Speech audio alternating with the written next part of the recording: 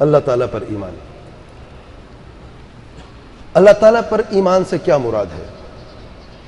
اللہ تعالیٰ پر ایمان، ایک مسلمان جب وہ کلمہ پڑھتا ہے کہتا ہے لا الہ الا اللہ محمد الرسول اللہ، اب لا الہ الا اللہ اس سے تقاضا کرتا ہے جب اللہ تعالیٰ کو ایک سچا معبود جان لیا ہے تو پھر اس کا مطلب یہ ہے آپ نے ان 4 چیزوں پر آپ کا ایمان مضبوط ہے۔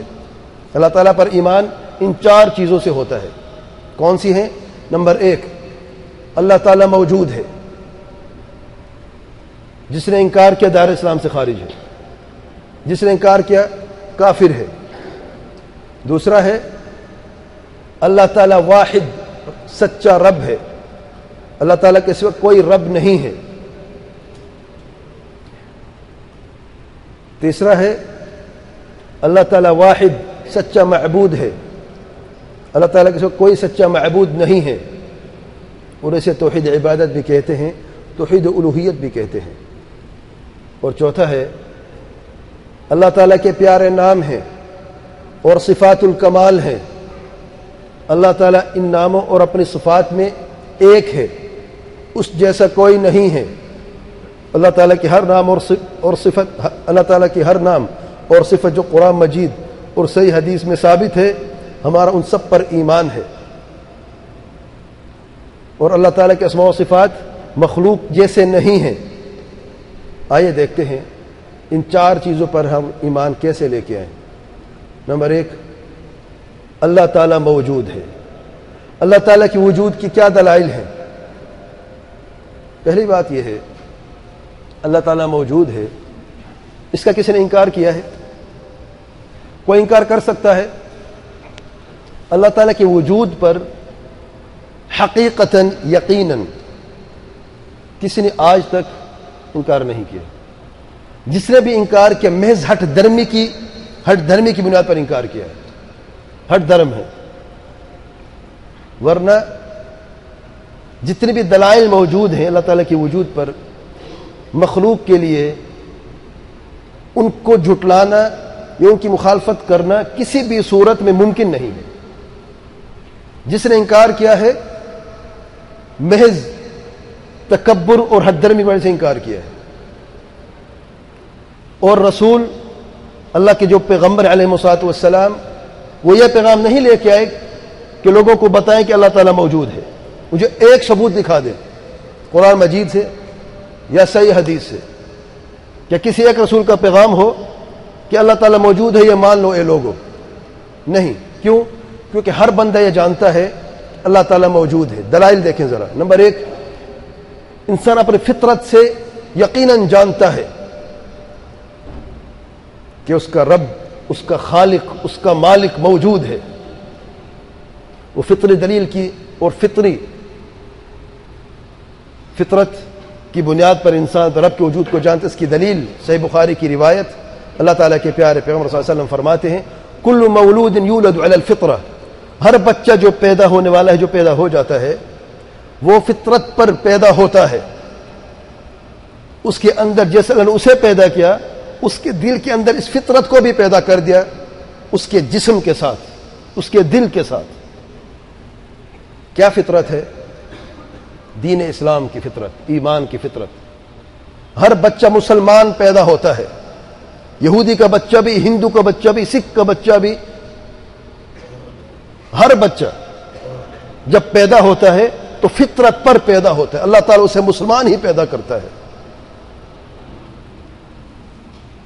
اللہ تعالیٰ کے پیارے پیغمبر صلی اللہ علیہ وسلم فرماتے ہیں فَأَبَوَاهُ، بس اس کے دونوں والدین، ماں باپ، يُهَوِّدَانِهِ، اسے یہودی بنا دیتے ہیں، او يُنَصِّرَانِهِ، یا اسے نصرانی بنا دیتے ہیں، او يُمَجِّسَانِهِ، یا اسے آگ کا پجاری مجوسی بنا دیتے ہیں۔ اللہ نے ان کو ایسے بنایا ہے؟ اللہ نے یہودی پیدا کیا ہے؟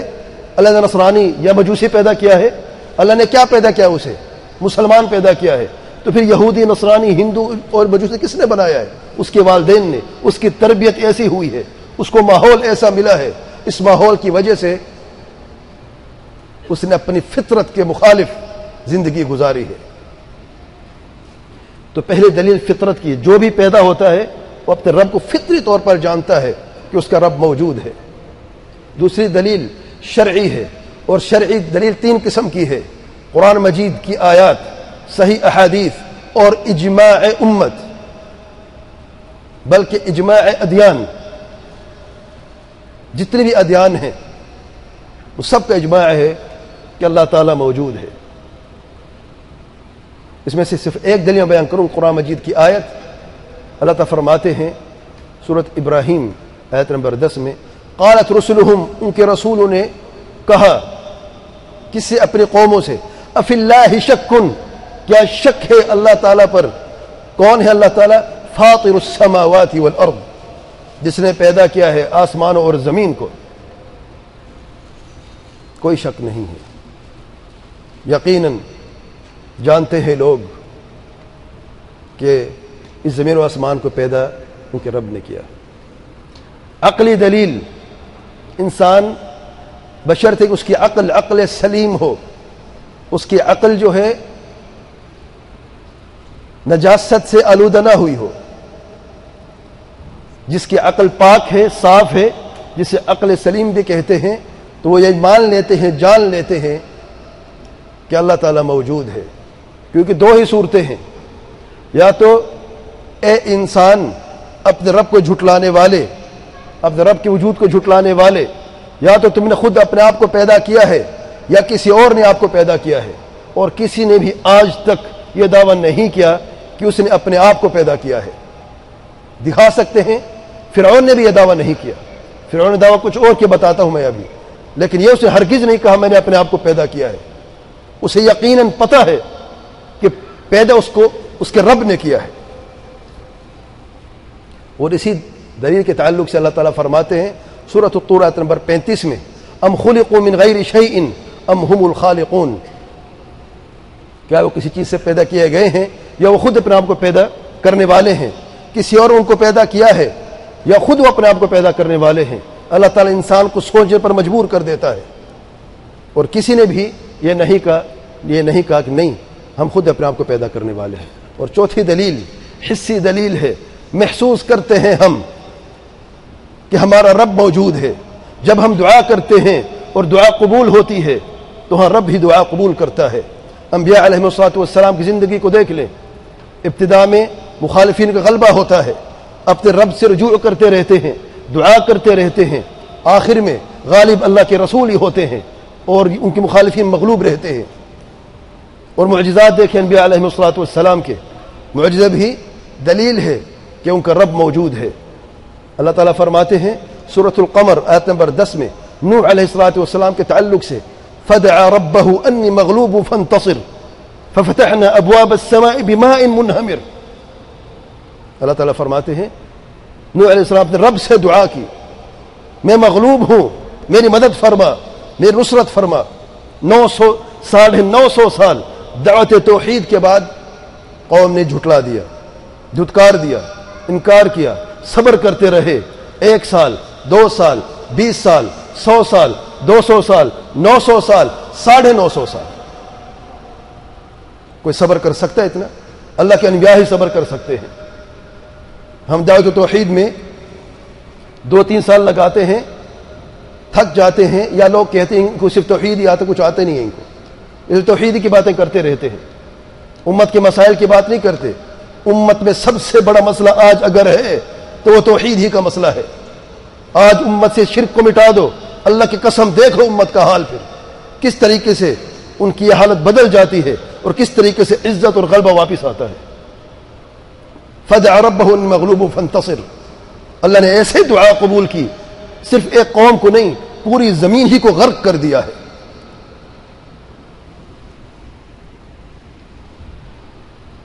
اللہ تعالیٰ پر ایمان کا طریقہ ہم بتا رہے ہیں. دوسرے نمبر پہ توحید ربوبیت. اللہ تعالیٰ واحد سچا رب ہے. رب کہتے ہیں، جیسا تفصیل آگے بیان کروں گا میں، خالق، مالک، تدبیر کرنے والا، رازق، مشکل کشا، حاجت روا، نفع نقصان کا مالک، آخر تک جن میں یہ صفات ہیں وہ رب ہیں. اور اللہ تعالیٰ واحد رب ہے، اس کا انکار مشرکین نے بھی نہیں کیا. آج یہودی بھی انکار نہیں کرتا کہ اللہ تعالیٰ رب ہے.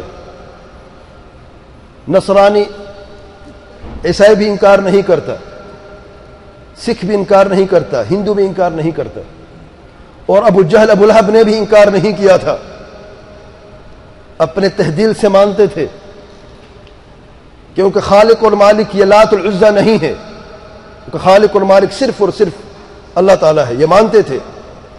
تو توحید ربوبیت سے کیا مراد ہے؟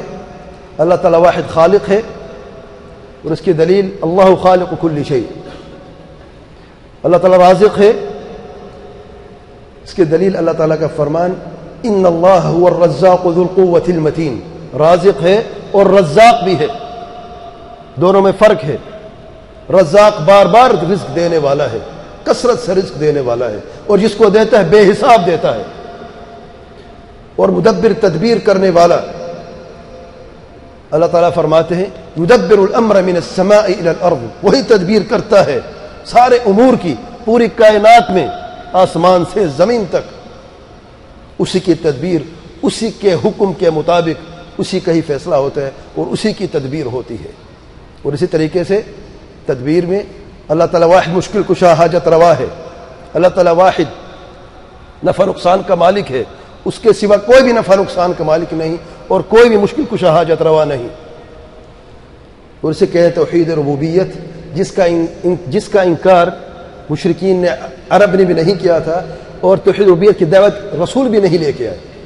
بنیادی پیغام یہ نہیں ہے رسولوں کا بنیادی پیغام یہ ہے۔ تیسرے نمبر پہ اللہ تعالیٰ واحد سچا معبود ہے، توحید عبادت جسے کہتے ہیں، اور ہر رسول یہی پیغام لے کے آیا ہے ان اعبدوا اللہ ما لکم من الہ غیرہ، ایک اللہ کی عبادت کرو، اللہ تعالیٰ کے سوا تمہارا کوئی معبود نہیں ہے، کوئی سچا معبود نہیں ہے، ایک ہی سچا معبود ہے، وہ ہے اللہ تعالیٰ۔ اور یہی کلمہ توحید کا صحیح مفہوم اور صحیح معنی ہے۔ کلمہ توحید کی دو شق ہیں، دو حصے ہیں، دو ارکان ہیں، لا الہ اور الا اللہ۔ لا الہ سے مراد کوئی معبود نہیں، پتھر اور درخت معبود نہیں، پتھر اور درختوں کو بھی معبود بنایا گیا۔ دلیل کیا ہے، ثبوت کیا ہے کہ پتھروں اور درختوں کو بھی معبود بنایا گیا؟ اللہ تعالیٰ فرماتے سورۃ النجم آیت 19 اور 20 میں افرأیتم اللات والعزى ومناة الثالثة الاخرى، کیا کبھی تم لوگوں نے غور و فکر کیا ہے ان بتوں پر، لات اور عزى اور منات پر کبھی غور و فکر کیا ہے؟ کیا غور و فکر ہے؟ ہیں تو یہ بت اور پتھر اور درخت نہیں، حقیقتاً ان پہ غور و فکر کرو، یہ کون ہے؟ عبداللہ بن عباس رحمہ فرماتے جیسے کہ صحیح بخاری میں ہے، لات ایک نیک اور صالح بزرگ تھا جو حاجوں کے لیے ستو بنایا کرتا تھا اور پلایا کرتا تھا، ستو بنا کے ٹھنڈا کر کے حاجوں کو پلایا کرتا تھا، نیک اور صالح شخص تھا۔ جب مر گیا اس کی قبر پر ایک پتھر نصب کر دیا اور اس کی عبادت کرنا شروع کر دی۔ ذرا غور کرو ان چیزوں پر، گویا کہ پتھر اور درخت کو معبود بنایا گیا۔ لا الہ میں نفی ہے ان معبودوں کی، باطل معبودوں کی۔ سورج اور چاند کو معبود بنایا گیا۔ اللہ تعالیٰ فرماتے ہیں سورۃ فصلت میں وَمِنْ آيَاتِهِ اللَّيْلُ وَالنَّهَارُ وَالشَّمْسُ وَالْقَمَرُ لَا تَسْجُدُوا لِلشَّمْسِ وَلَا لِلْقَمَرِ وَاسْجُدُوا لِلَّهِ الَّذِي خَلَقَهُنَّ إِن كُنتُمْ إِيَّاهُ تَعْبُدُونَ۔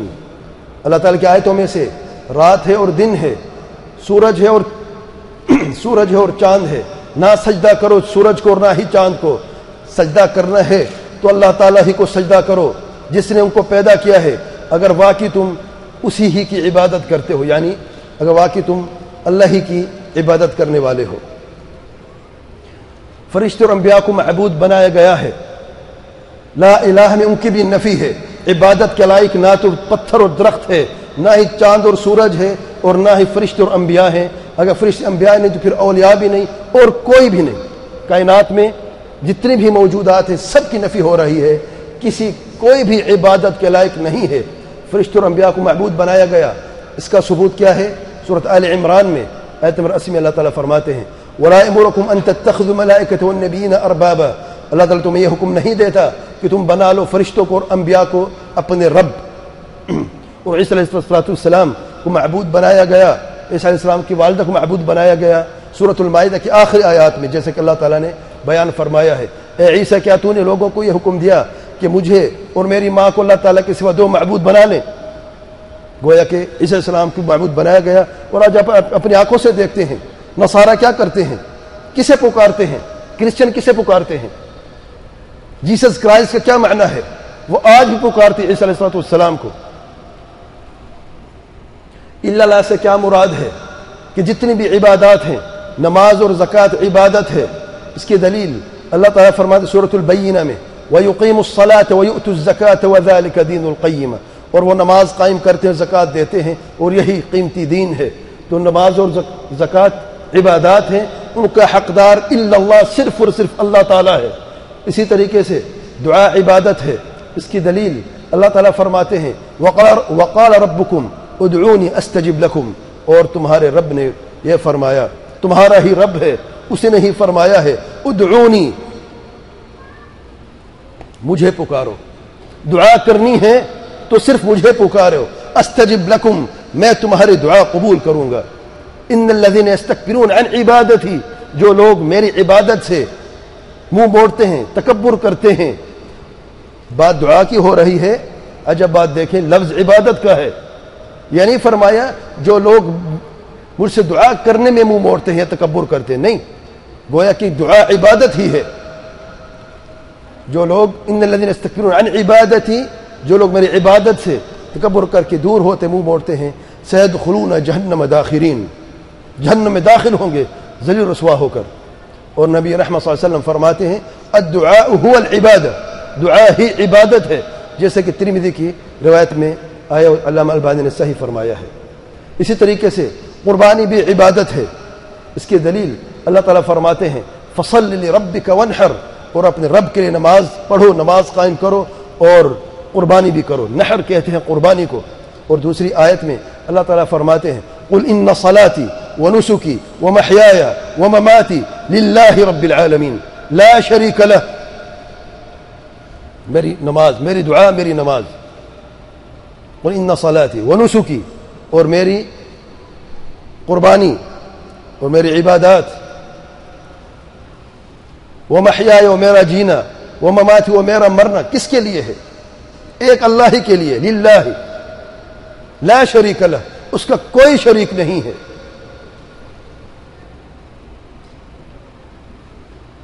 چوتھے نمبر پہ توحید اسماء و صفات. توحید اسماء و صفات سے کیا مراد ہے اور اس توحید کی دلیل کیا ہے؟ اللہ تعالیٰ فرماتے ہیں, دلیل نوٹ کر لیں, اللہ تعالیٰ فرماتے سورۃ اعراف نمبر 180 میں وَلِلَّهِ الْأَسْمَاءُ الْحُسْنَى فَادْعُوهُ بِهَا, اور اللہ تعالیٰ ہی کے حسنہ, پیارے, خوبصورت نام ہے. فَادْعُوهُ بِهَا, بس اللہ تعالیٰ کو ان ناموں سے پکارو. وَذَرُوا الَّذِينَ يُلْحِدُونَ فِي أَسْمَائِهِ, اور ان لوگوں کو چھوڑ دو, ان سے دوری اختیار کرو جو لوگ اللہ تعالیٰ کے ناموں میں الحاد سے کام لیتے ہیں, صحیح راستہ نہیں اپناتے, ٹیڑھا راستہ اور الحاد کا راستہ, وہ غلط راستہ اپناتے ہیں. انبیاء اور انبیاء کے صحابہ کی تعلیم سے ہٹ کر اپنی مرضی کے مطابق خواہشات نفس کی بنیاد پر اپنی مرضی کرتے ہیں. ان لوگوں کو چھوڑ دو, ان سے دوری اختیار کرو جو اسماء و صفات کے باب میں غلطیاں کرتے ہیں. تو چھوڑ دو, پھر کریں کیا؟ اللہ تعالیٰ فرماتے ہیں سَيُجْزَوْنَ مَا كَانُوا يَعْمَلُونَ, ان کو عنقریب جزا ملنے والی ہے جو وہ کیا کرتے تھے. ان کا حساب اللہ تعالیٰ نے لینا, ہم نے حساب نہیں لینا. ہمارے ذمہ کیا کام ہے؟ ان کے راستوں کو چھوڑ دو. دوسری دلیل, یہی بنیاد ہے اسماء و صفات کے باب میں. یہ دلیل بھی بیان کر رہا ہوں. اسماء و صفات کے باب میں یہی ایک آیت یاد کرنے کافی ہے. چھوٹی سی آیت ہے, آیت قبل کے حصہ ہے.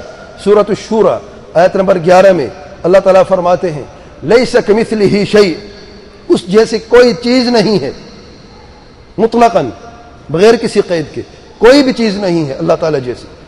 وہو السمیع البصیر, اور وہ خوب سننے والا, خوب دیکھنے والا ہے. السمیع صیغہ مبالغہ ہے سمع سے, اور بصیر صیغہ مبالغہ ہے. اور یہ دونوں جو ہیں اللہ تعالیٰ کے اسماء ہیں, دونوں نام ہیں سمیع اور بصیر, اور دو صفات اللہ تعالیٰ کی, صفت السمع و صفت البصر. اللہ تعالیٰ صرف سنتا نہیں بلکہ خوب سنتا ہے, صرف دیکھتے بلکہ خوب دیکھتا ہے.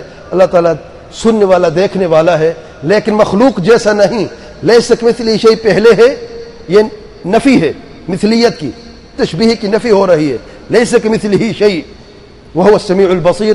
اس بات ہے کہ اللہ تعالیٰ کے نام بھی ہیں اور صفات بھی ہیں لیکن مخلوق جیسے نہیں ہیں. واللہ واضح آیت ہے. شیطان نے ایسا کام کیا ہے بعض لوگوں پر، ان کے عقلوں سے ایسا کھلواڑ کیا ہے کہ اس آیت کو واضح پڑھتے ہوئے بھی صحیح سمجھ نہ سکے. دلالت بالکل ظاہر ہے، کوئی چھپا ہوا لفظ نہیں ہے. پہلے نفی کی ہے مشابہت کی، پھر ثابت کیا اسماء و صفات کو. اگر تشبیہ لازم آتی تو پھر نفی کی چیز کی ہے اللہ تعالیٰ نے. آدھی آیت پہ عمل کرتے ہیں، دوسرا آدھا حصہ کیوں چھوڑ دیتے ہیں؟ بدعت کی نشانی بتا رہا ہوں. جو بھی اسماء و صفات کا انکار کرتے ہیں ان کی نشانی دیکھ لیں. جب اس آیت کو کوٹ کریں گے، آدھی آیت کہیں گے لیس کمثلہ شیء، فل سٹاپ، آگے بیان نہیں کریں گے. وہ سمیع البصیر نہیں کہیں گے. دیکھ لیں کتابیں اہل بدعت کی، کتنی بڑی ناانصافی ہے. ایک ہی آیت جس کا مفہوم ایک سے جڑا ہوا ہے، آپ دونوں کو الگ نہیں کر سکتے. جہاں پر مثلیت کی نفی ہے وہیں پر اسماء و صفات کا ثبوت بھی ہے. اسماء و صفات توحید اسماء و صفات سے کیا مراد ہے؟ اللہ تعالیٰ کے ہر نام اور صفت پر ایمان جو قرآن مجید اور صحیح حدیث میں ثابت ہے، ان 4 شرطوں کے ساتھ. پھر سے میں کہتا ہوں، یہ نوٹ کر لیں اور اسے یاد کر لینا ہے. ایک تو آیت یاد کرنی ہے، سورہ شورى نمبر 11 توحید اسماء و صفات کے باب میں. آپ یہ 2 چیزیں یاد کر لیں، ایک آیت اور یہ طریقہ جو ہے ایمان کا، کیسے ہم ایمان لے کے توحید اسماء و صفات پر. واللہ میں قسم کھا رہا ہوں غلطی کبھی نہیں ہوگی انشاءاللہ اللہ تعالیٰ کے حکم سے. آیت یاد ہے؟ آیت سمجھ میں آ گئی کہ نہیں؟ کس نے سمجھنا تو ابھی سمجھا دیتا ہوں. لیس کمثلہ شیء وہو السمیع البصیر. واضح ہے؟ اللہ تعالیٰ جیسے کوئی بھی نہیں ہے. لیس کمثلہ شیء، یہ نفی ہے، مثلیت کی نفی ہے. پوری کائنات میں اللہ تعالیٰ جیسا کوئی بھی نہیں ہے، نہ اسماء میں، نہ صفات میں، نہ ذات میں، نہ وجود میں. کسی بھی طریقے سے اللہ تعالیٰ جیسا کوئی بھی نہیں ہے. وہ السمیع البصیر، اور اللہ تعالیٰ خوب سننے والا ہے، خوب دیکھنے والا ہے. واضح ہے؟ جہاں پر نفی کی ہے، منع کیا ہے مثلیت کا، وہیں پر ثابت کیا ہے اپنے نام کا اور صفت کا. اور صیغہ مبالغہ سے جو عربی زبان جانتے ہیں، تھوڑا سا بھی واسطہ ہے، وہ جانتے ہیں کہ سمیع اور بصیر صیغہ مبالغہ سے مراد کیا ہوتا ہے. یعنی اگر کوئی سنتا ہے اور کوئی خوب سنتا ہے، دونوں برابر ہیں. ایک سنتا ہے خوب سنتا ہے، ایک دیکھتا ہے دوسرا خوب دیکھتا ہے. سننے والے پر تو شک ہو سکتا ہے کم سنتا ہو، لیکن خوب سننے والے پر کوئی شک کر سکتا ہے. اور جب گواہی بھی اللہ تعالیٰ خود دے رہا ہو. توحید اسماء و صفات پر ایمان کیسے لے کے آئے؟ اس سے کیا مراد ہے؟ نوٹ کریں. اللہ تعالیٰ، یہ یاد کر لینا ہے اسی طریقے سے، اللہ تعالیٰ کے ہر نام اور صفت پر ایمان جو قرآن مجید و صحیح حدیث میں ثابت ہے. قال اللہ وقال رسول اللہ صلی اللہ علیہ وسلم، یہ ہمارے دین کی بنیاد ہے. باہر سے کچھ نہیں آئے گا. قرآن صحیح حدیث ہے، جو نام اور صفت ثابت ہے اللہ تعالیٰ کے لیے، ہمارا ایمان ہے ان سب پر، ان 4 شرطوں کے ساتھ. نمبر 1، بغیر انکار کرنے کے. انکار نہیں کریں گے. اللہ نے فرمایا وہ السمیع البصیر، ہم کہیں گے اللہ تعالیٰ سمیع ہے، بصیر ہے. انکار نہیں کریں گے. اللہ نے فرمایا میرے 2 ہاتھ ہیں، جیسے سورہ صاد آیت نمبر 75 میں اللہ تعالیٰ نے فرمایا ہے اے ابلیس، تو نے آدم کو سجدہ کیوں نہیں کیا جس کو میں نے اپنے دونوں ہاتھوں سے پیدا کیا. دونوں ہاتھوں سے پیدا کیا. اللہ نے فرمایا ہے، ہم نے کہا آمنا وصدقنا. پہلی شرط انکار نہیں کریں گے. اس کی دلیل کیا کہ انکار نہیں کریں گے؟ وہی آیت اللہ تعالیٰ فرماتے ہیں وَلِلَّهِ الْأَسْمَاءُ الْحُسْنَى فَادْعُوهُ بِهَا. اللہ تعالیٰ کے پیارے نام ہیں، اللہ تعالیٰ کے نام سے پکارو. وَذَرُوا الَّذِينَ يُلْحِدُونَ فِي أَسْمَائِهِ. ان لوگوں کو چھوڑو جو الحاد سے کام اللہ تعالیٰ کے ناموں میں سيجزون ما كانوا يعملون. ان کو اس کی جزا قریب ملے گی جو کچھ وہ کیا کرتے تھے. تو الحاد میں سب سے پہلے انکار آتا ہے. جو اللہ تعالیٰ کے ناموں کا انکار کرتے وہ ملحد ہے اللہ تعالیٰ کے ناموں میں. وَذَرُوا الَّذِينَ يُلْحِدُونَ میں انکار سب سے پہلے ہے، جو کہ اللہ تعالیٰ کے نام ہی نہیں ہے. خود فرماتے وَلِلَّهِ الْأَسْمَاءُ الْحُسْنَى، اللہ تعالیٰ فرماتے ہیں. اور یہ جاہل لوگ جیسے جہمی، آگے بات آئے گی، جہمی کہتے اللہ تعالیٰ کا کوئی نام نہیں ہے. بھئی کیوں نام نہیں ہے؟ کہتے مخلوق کا بھی نام ہے، خالق کا نام کیسے ہو سکتا ہے؟ تم زیادہ جانتے ہو, تمہارا رب تم سے زیادہ جانتا ہے. کون زیادہ جانتا ہے؟ اللہ تعالیٰ خود فرماتے وَلِلَّهِ الْأَسْمَاءُ الْحُسْنَى فَادْعُوهُ بِهَا. الگ پیغام ہے. پہلے تو ثابت کیا, پھر دعا کا بھی حکم دیا, اور پھر یہ بھی بیان فرمایا کہ ایسے لوگ آئیں گے جو تمہیں یہ کہیں گے اللہ تعالیٰ کا کوئی نام نہیں ہے, کوئی صفت نہیں ہے. ان کی راست کو اختیار کریں, ان سے بچنا. اللہ ہمیں کیا حکم دے رہا ہے؟ ذرو کیا ہے؟ فعل امر ہے. رک جاؤ, دوری اختیار کرو. کس سے دوری اختیار کرے؟ جو لوگ اللہ تعالیٰ کے ناموں میں الحاد سے کام لیتے ہیں, اور سر فہرست وہ ہیں جو انکار کرتے ہیں. دوسرے نمبر پہ بغیر تحریف. چلو مان تو لیا ہے, مان لیا ہے کہ سمیع اور بصیر ہے, لیکن سمع سے کیا مراد, بصر سے کیا مراد ہے؟ کہتے حقیقتاً سننا مراد نہیں ہے, دیکھنا مراد نہیں ہے, کچھ اور مراد ہے. جان لینا مراد ہے, اللہ جان لیتا ہے بس. ہاتھ سے مراد اللہ تعالیٰ کی طاقت ہے, نعمت ہے, قدرت ہے. حقیقتاً ہاتھ مراد نہیں ہے. اسے کہتے ہیں تحریف. یہ تحریف ہے. عربی زبان میں قرآن مجید نازل ہوا ہے, احادیث بھی عربی زبان میں ہے. عربی زبان میں سمیع اور بصیر معروف معنی ہے, ہاتھ ید کا معروف معنی ہے. اور پھر کتنی اللہ تعالیٰ کی طاقت قدرتیں ہیں؟ دو ہیں. لما خلقت بیدی, جسے میں اپنے دونوں ہاتھوں سے پیدا کیا. تو اللہ تعالیٰ کی طاقتیں, قدرتیں, نعمتیں صرف دو ہیں. اللہ تعالیٰ فرماتے ہیں وَإِن تَعُدُّ نِعْمَةَ اللَّهِ لَا تُحْصُوهَا. اور اگر تم لوگ اللہ تعالیٰ کی نعمتوں کو گننا شروع کر دیں, کبھی نہیں گن سکتے, احصاء کبھی نہیں کر سکتے. اس کی دلیل کیا ہے؟ یہی آیت کریمہ ہے. یلحدون میں تحریف بھی شامل ہے. تیسری شرط ہے بغیر کیفیت کے, کہ ہم کیفیت ٹھیک ہے مان لیا, انکار نہیں کیا, تحریف بھی نہیں کی, لیکن ہے تو پھر کیسا ہے؟ اللہ تعالیٰ سنتا ہے تو کیسے سنتا ہے, دیکھتا ہے تو کیسے دیکھتا ہے. ہم سنتے, ہمارے لیے کان کا ہونا لازمی ہے, ٹھیک ہے نا؟ کیا اللہ تعالیٰ کے لیے بھی لازمی ہے کان کا ہونا؟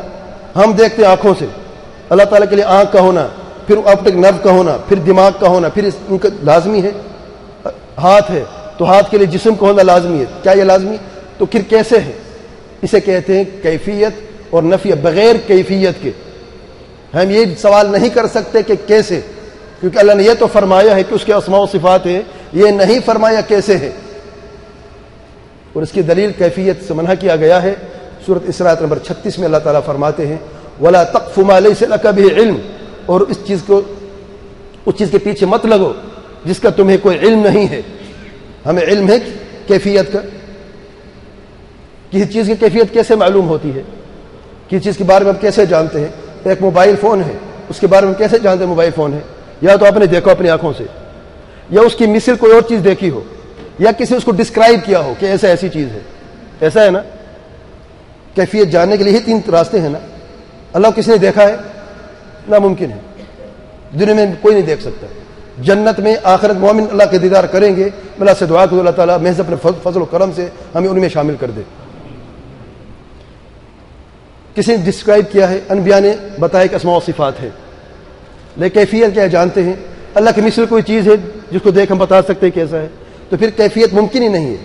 تو اللہ تعالیٰ فرماتا ہے وَلَا تَقْفُ مَا لَيْسَ لَكَ بِهِ عِلْمٌ. ان چیزوں پیچھے مت لگو جس کا تمہیں علم نہیں ہے. إِنَّ السَّمْعَ وَالْبَصَرَ وَالْفُؤَادَ كُلُّ أُولَٰئِكَ كَانَ عَنْهُ مسؤولا.